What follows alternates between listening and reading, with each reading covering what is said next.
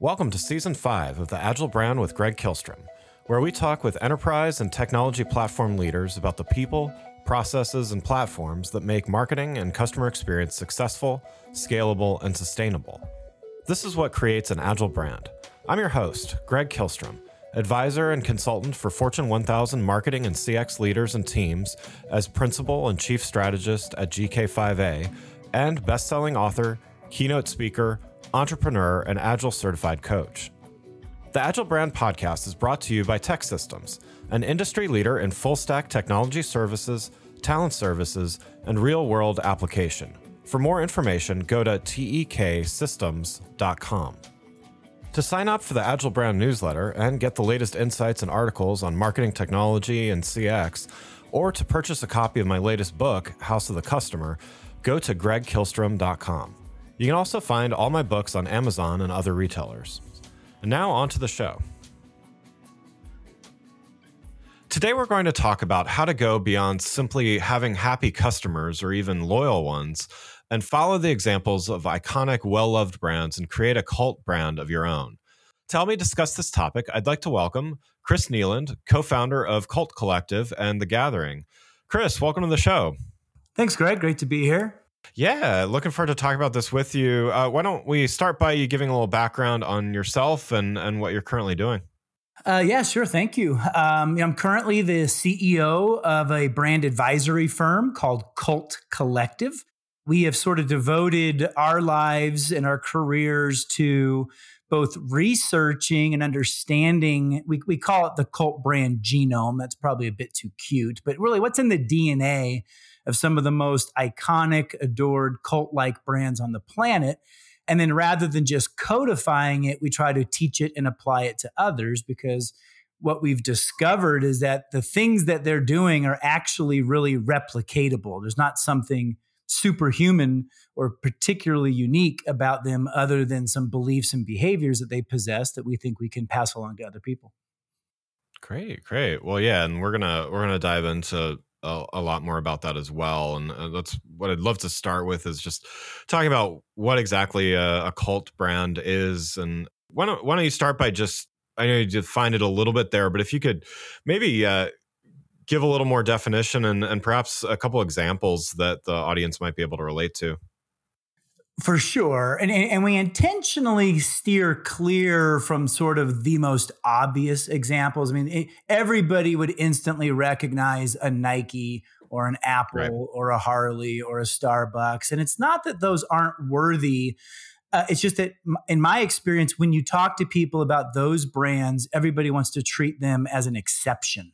Well, of course, they're exceptional because they had Steve Jobs, or they had Walt Disney, or they had Elon Musk, or somebody that does seem to possess attributes that most of us don't enjoy. So I prefer to talk about a different echelon. Let's talk about Gatorade. Let's talk about GoPro. Let's talk about Beats by Dre. Let's talk about Jeep, because those people don't necessarily know the origin stories.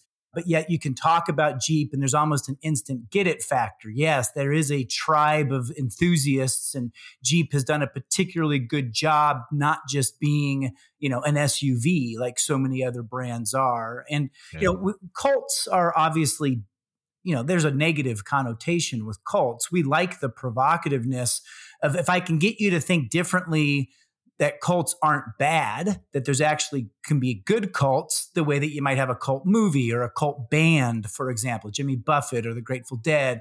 Then I might be able to also convince you to change your paradigm around what is marketing, or what is advertising, or what is customer experience. And so we like the idea of the disconnect that, why are we trying to become cult-like? And it's because they can actually be super desirable things. And it doesn't have, it's a label, but what you're really looking for are the symptoms. What are the symptoms of a cult brand? And it speaks to this above average emotional attachment that people apply to, in any one person's life, they have a handful of brands that they are irrationally attached to.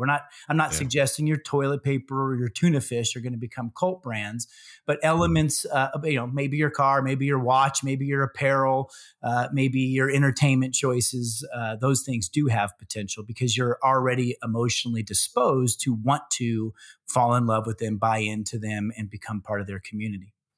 Yeah, yeah. And so you mentioned at the top of the show, you mentioned that a lot of these things are actually replicable, even though we do kind of treat. There's a handful of brands you mentioned, many of them already that we kind of think about as, oh wow, they're so unique, and my brand could never be thought of in that way. But what does a brand need to do to get to that point? What do they need to get right before they can even think about becoming a cult brand?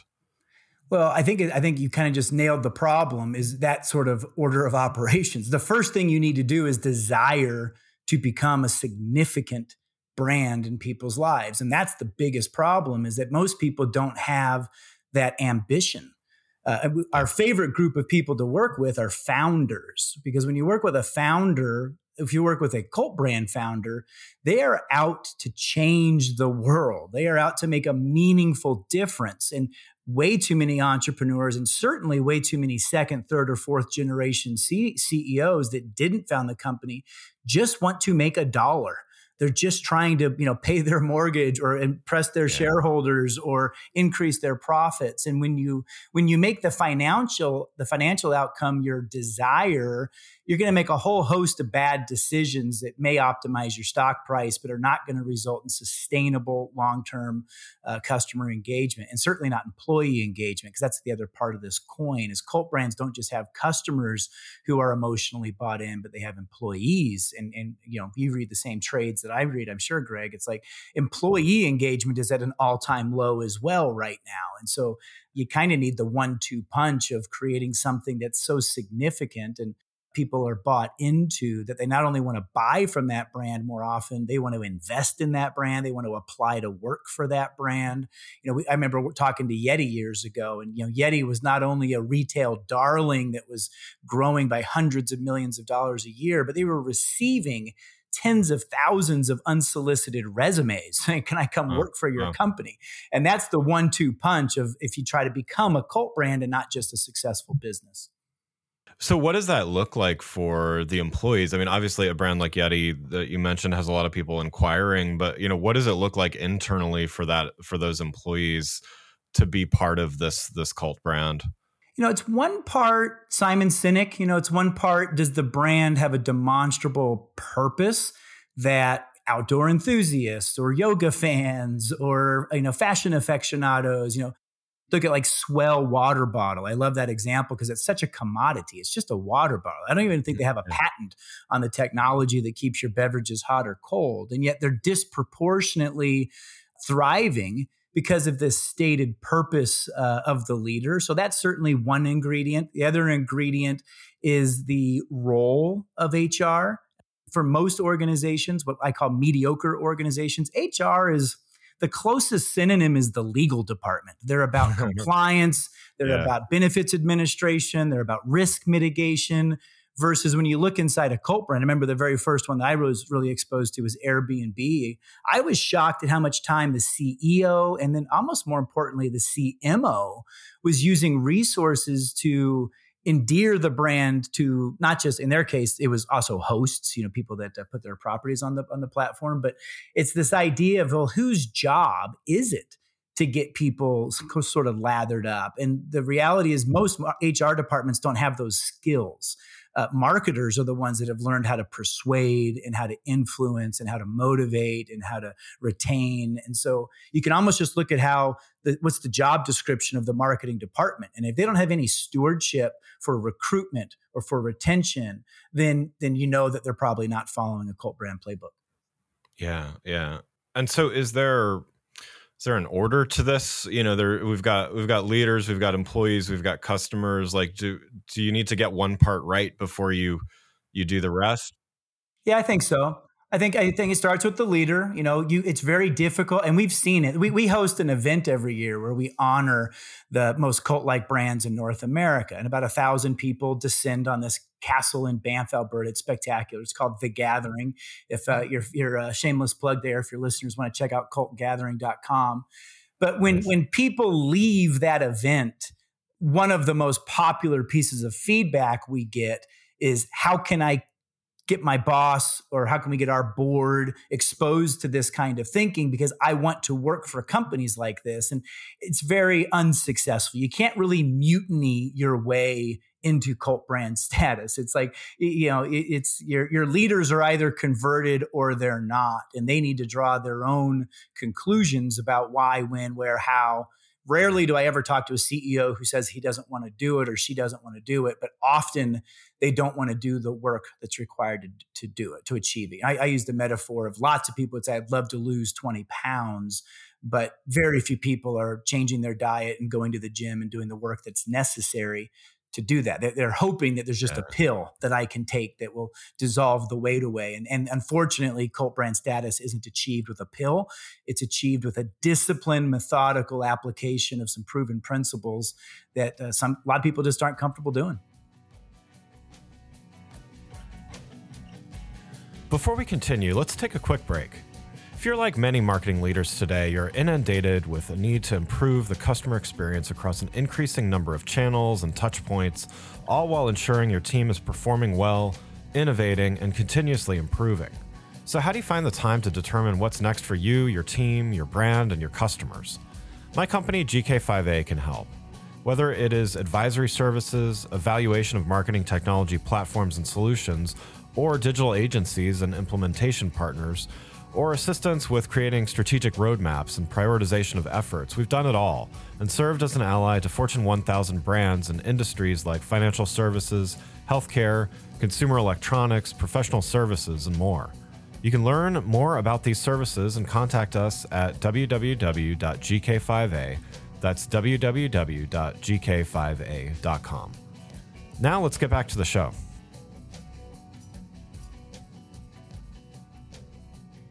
Obviously, any brand needs to continue to grow and add new customers to their base. But how does a cult brand leverage existing customers to help it grow and kind of continue to grow their customer base? So, great question. Thank you for asking that, because I think that there is a huge misperception about the allocation of dollars within cult brands versus non-cult brands. And the reality is, all organizations have three buckets of money: paid media, earned media, and owned media. Owned media would be your assets, your website, your store, your call center, your sales force. Earned media it could be public relations, it could be online influencers, it could be just word of mouth. And then paid media is, mass media like television, newspaper, or, Google keywords, Facebook ads, et cetera. So every organization has all the same tools in front of them. Non-cult brands start paid, earned, owned. They put most of their dollars into paid media. They will maybe hire a PR agency, or maybe, overspend on some online influencer who's promising some cachet. And then the marketing team oftentimes doesn't even really control the majority of owned assets. There might be a separate e-commerce team, a separate store ops team. Somebody else runs the call center. Somebody else runs the sales team. And then the biggest owned asset of all is obviously your product. And it's shocking how many companies, marketing doesn't even control the product. They're given the product and told to go find people to buy it, but they don't inform the products, the features, the services, et cetera. So they kind of spend all of their money, 70, 80, maybe even 90% on paid, 5, 10, 15% on earned, and then the least amount on owned. And literally, cult brands are the exact opposite. They're spending the majority of their resources on their owned assets. That's how like a Lululemon gets to $1 billion without any paid media, because their owned assets, which wasn't just their amazing product, it was their role within retail. They went vertically integrated. It was the community that they fostered of yoga and fitness enthusiasts. And then they build their own assets with the brief of make it remarkable. Do something within this product or this experience or this service that is going to force conversation. On the extreme end, you get Red Bull dropping people out of space, Yeah. but it doesn't have to be that extreme. I think of somebody like Salesforce, which is one of the rare B2B examples. But Salesforce took all of this paid media that was going to trade shows and put it into an owned asset and created Dreamforce, where they're now actually being paid to have people come for a commercial versus paying to have people hoping to stop by their booth. And so do your owned asset so well that it creates earned media. And then if you decide it's necessary, sure, buy some paid media as well. But it's usually the last resort versus the first place that you start. Yeah. Yeah. And so given that framework, I mean, from the owned perspective, there's also customer groups that kind of are self-forming and somewhat organic. But I think, some customers, they like interfacing with the sort of brand blessed platforms and things like that. And others want to create their own. And I would imagine that a cult brand would want a mix of both. Owning a platform obviously gives you advantages, but how does a brand kind of set up the conditions where there is some organic growth of things just popping up and customers just talking about the product? Because I would imagine that's, I don't know if you call that earned or quasi-owned or whatever it might be, but it seems like that could be a major benefit as well. Well, yeah, so again, we talked about HR departments sometimes are over-indexing on just compliance versus engagement. Marketing departments do the same thing. I mean, there's a lot of marketing departments that create strict brand guidelines and these brand standards, and then they squash anything and everything that's not tied into that. I mean, think about what Google does. I mean, Google every day, their logo is different when you go to google.com. Right. That would drive many organizations crazy. Airbnb did the same thing. They say, we don't even want a logo. We're going to have a symbol. And that symbol can be modified and played with by the community. So part of it is giving the community permission to play. I love what McDonald's has done recently. I mean, McDonald's has always been a cult brand, but they've really stepped it up in the past couple of years, particularly through the pandemic. And it was kind of like, how do you McDonald's, right? Like the Travis Scott McDonald's menu and, the way that they're modifying the menu, like that's being celebrated, not discouraged. Yeah. In-N-Out Burger, which is popular in my neck of the woods, same. I mean, there's almost this cult brand inner circle that knows about the secret menu and the lingo that's required to order things. And, how do you fuel that and encourage that versus discourage that would be part of it. And then how do you I like to say, how are you bringing the beer and the chips to the party? Like the largest motorcycle rally in North America is in Sturgis, South Dakota. That is not a Harley Davidson event. But it's motorcycle enthusiasts have come there, and Harley says, how do we make this even better? How do we throw lighter fluid onto the fire that's already there? And so they bring the entertainment, or they bring a party, or they'll activate there. But it's wonderful that they don't have to pay for the party or incur the legal liability of likely what happens at Sturgis every year. So they're not responsible for it. But, you think about, film festival. I'm here in Utah. We just finished the Sundance Film Festival. And it's kind of interesting to look at the ecosystem of brands. Some of them just want to be associated with the celebrity component, which I think is the most superficial way to activate there. Others should have been there in terms of people that are pure, either movie enthusiasts as an audience or camera operators, people that use this equipment, or destinations that are trying to get the film industry to move to their community. Like there could have been a lot more productive activation at places where your community has already decided that we're going to show up. And it's like, I think the brands more often than not show up and make it worse. They over commercialize it. They have a lame booth. They're so worried about where's their logo appearing versus how do I actually make this experience better for the guests that are here? Yeah.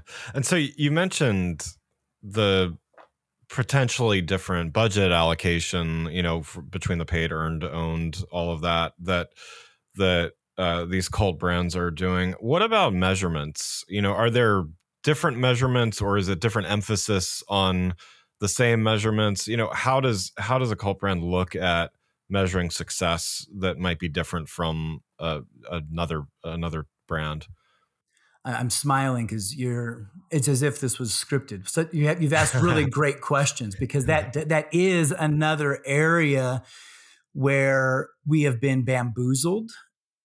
Somewhere along the lines in the past 10 or 12 years, the folks at McKinsey, no, I think it's Bain, the folks at Bain convinced us that Net Promoter Score is a valid way of measuring employee health or brand engagement.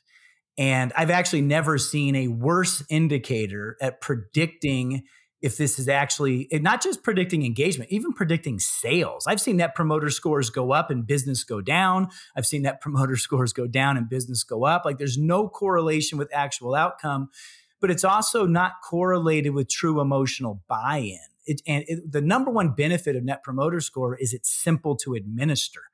But even that is a weakness, because I mean, have you ever bought like I just bought a snowblower, right? And you get the 3-minute guilt trip at the end that you're going to receive a survey, and if you don't give me a 10, I'm not going to get my bonus, and my kids aren't going to have Christmas this year, right? So it's like, right. How is there any sort of validity in what I actually say if I'm just guilted into giving people 10s? So yes, we absolutely need better KPIs. My firm endorses one called a customer emotional quotient, a CEQ. It leans into not the demographic and the psychographic step, but you're trying to reveal attitudes and emotions and feelings. I kind of equate it to, have you ever taken a career aptitude test? Maybe like when you were thinking about going to college, or you ever sat down with a counselor? Like, a career aptitude test is not 300 questions of, do you want to be an astronaut? Yes, no. Do you want to be a fireman? Right. Yes, no.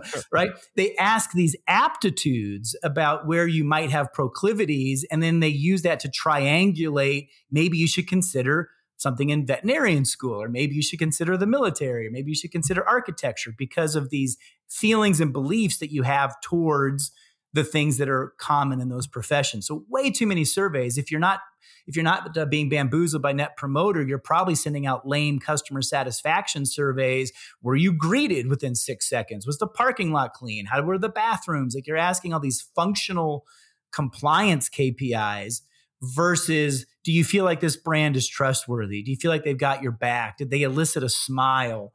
You can triangulate their feelings and attitudes. And as you improve those, we've seen demonstrable improvements to other performance indicators. Our favorite is profitability, even more so than top line, because I think you can buy a lot of top line in an unsustainable, profitable way. So we try to tether CEQ scores to growth and profit.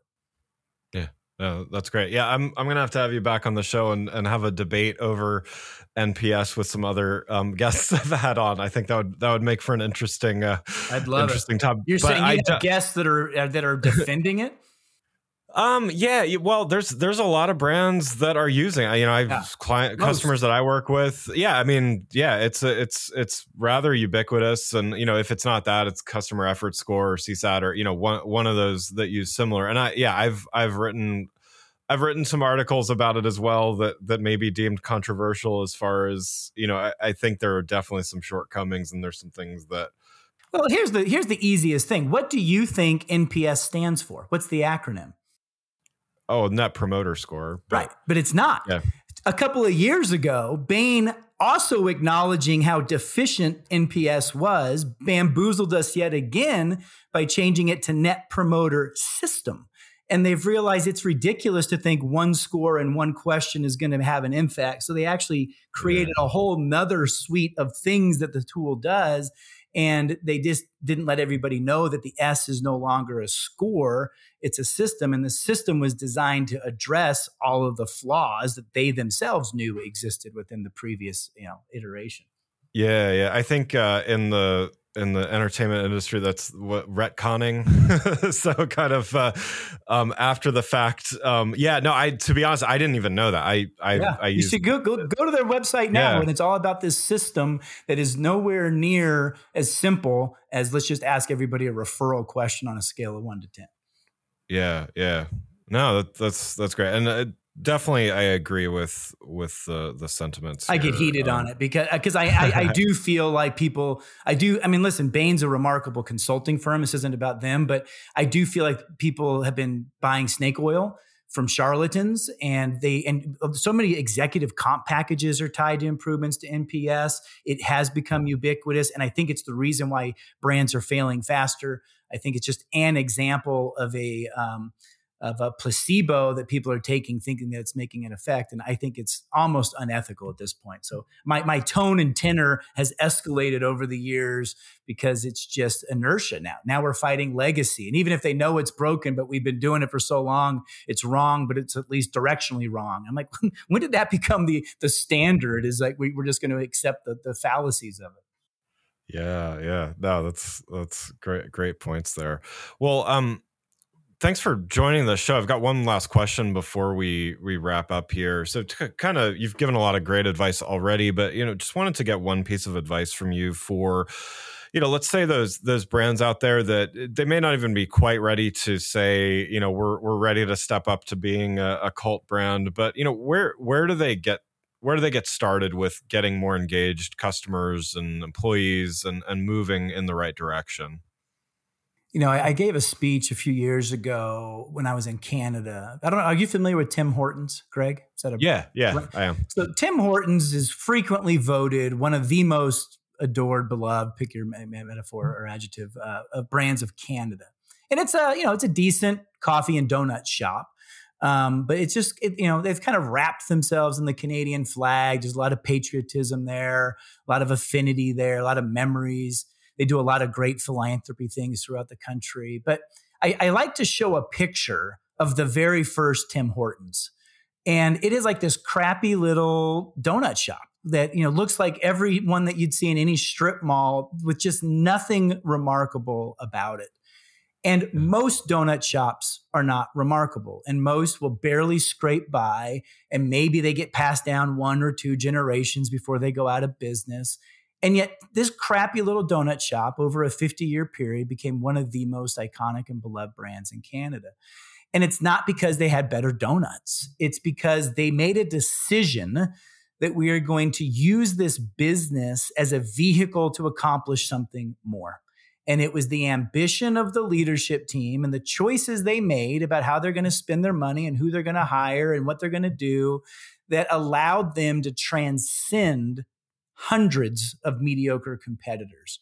And that's what I think every small business leader needs to decide. What am I doing? Am I trying to make a job, or am I trying to build something that is going to outlast me and really change the way that people think about X, Y, or Z, right? And I think that's, if you can start from that place, you will ask different questions. You will measure your impact in different ways, and you will find greater joy in what you're doing at work. And it's not at the sacrifice of making money. It's not like it's going to take longer or cost you more. It's not about spending more. It's about spending differently. And that's what we're trying to say is, with the same amount of money, how could you deploy those dollars into your culture, into your brand, into your customer experience, into your product? I mean, there's just so much mediocre product. I went to the grocery store the other day. There's 19 different ranch dressings on the aisle. Like, really? Yeah. Do I need 19? And this one has 10% more peppercorn, or this one's, a little bit less salt. It's like, we don't need more mediocre things. Right. Yeah. I love the Elon Musk quote where he built Tesla. And he's like, Tesla was not a 20% better Prius. If it was, right, it would never have become Tesla. It was a 200% better Prius. And it was so much better that he doesn't have to do a lot of marketing, or, in the form of paid advertising. His marketing goes into, the product features within the car itself, and the unusual buying process, and the ownership community afterwards. And I just wish more people were spending time creating something that was inherently worthy of our attention. Yeah, love it. Great advice. Well, again, I'd like to thank Chris Kneeland, co-founder of Cult Collective and The Gathering, for joining the show. You can learn more about Chris and Cult Collective by following the links in the show notes. Thanks again for listening to the Agile Brand with Greg Kihlstrom podcast, brought to you by Tech Systems. If you enjoyed the show, please take a minute to subscribe on your podcast channel of choice and leave us a rating so that others can find the show more easily. You can access more episodes of the show at www.gregkihlstrom.com. That's GregKihlstrom.com. To get a copy of my latest book, House of the Customer, visit my website, or you can find it on Amazon or other retailers. The Agile brand is produced by Missing Link, a Latina-owned, strategy-driven, creatively fueled production co-op. From ideation to creation, they craft human connections through intelligent, engaging, and informative content.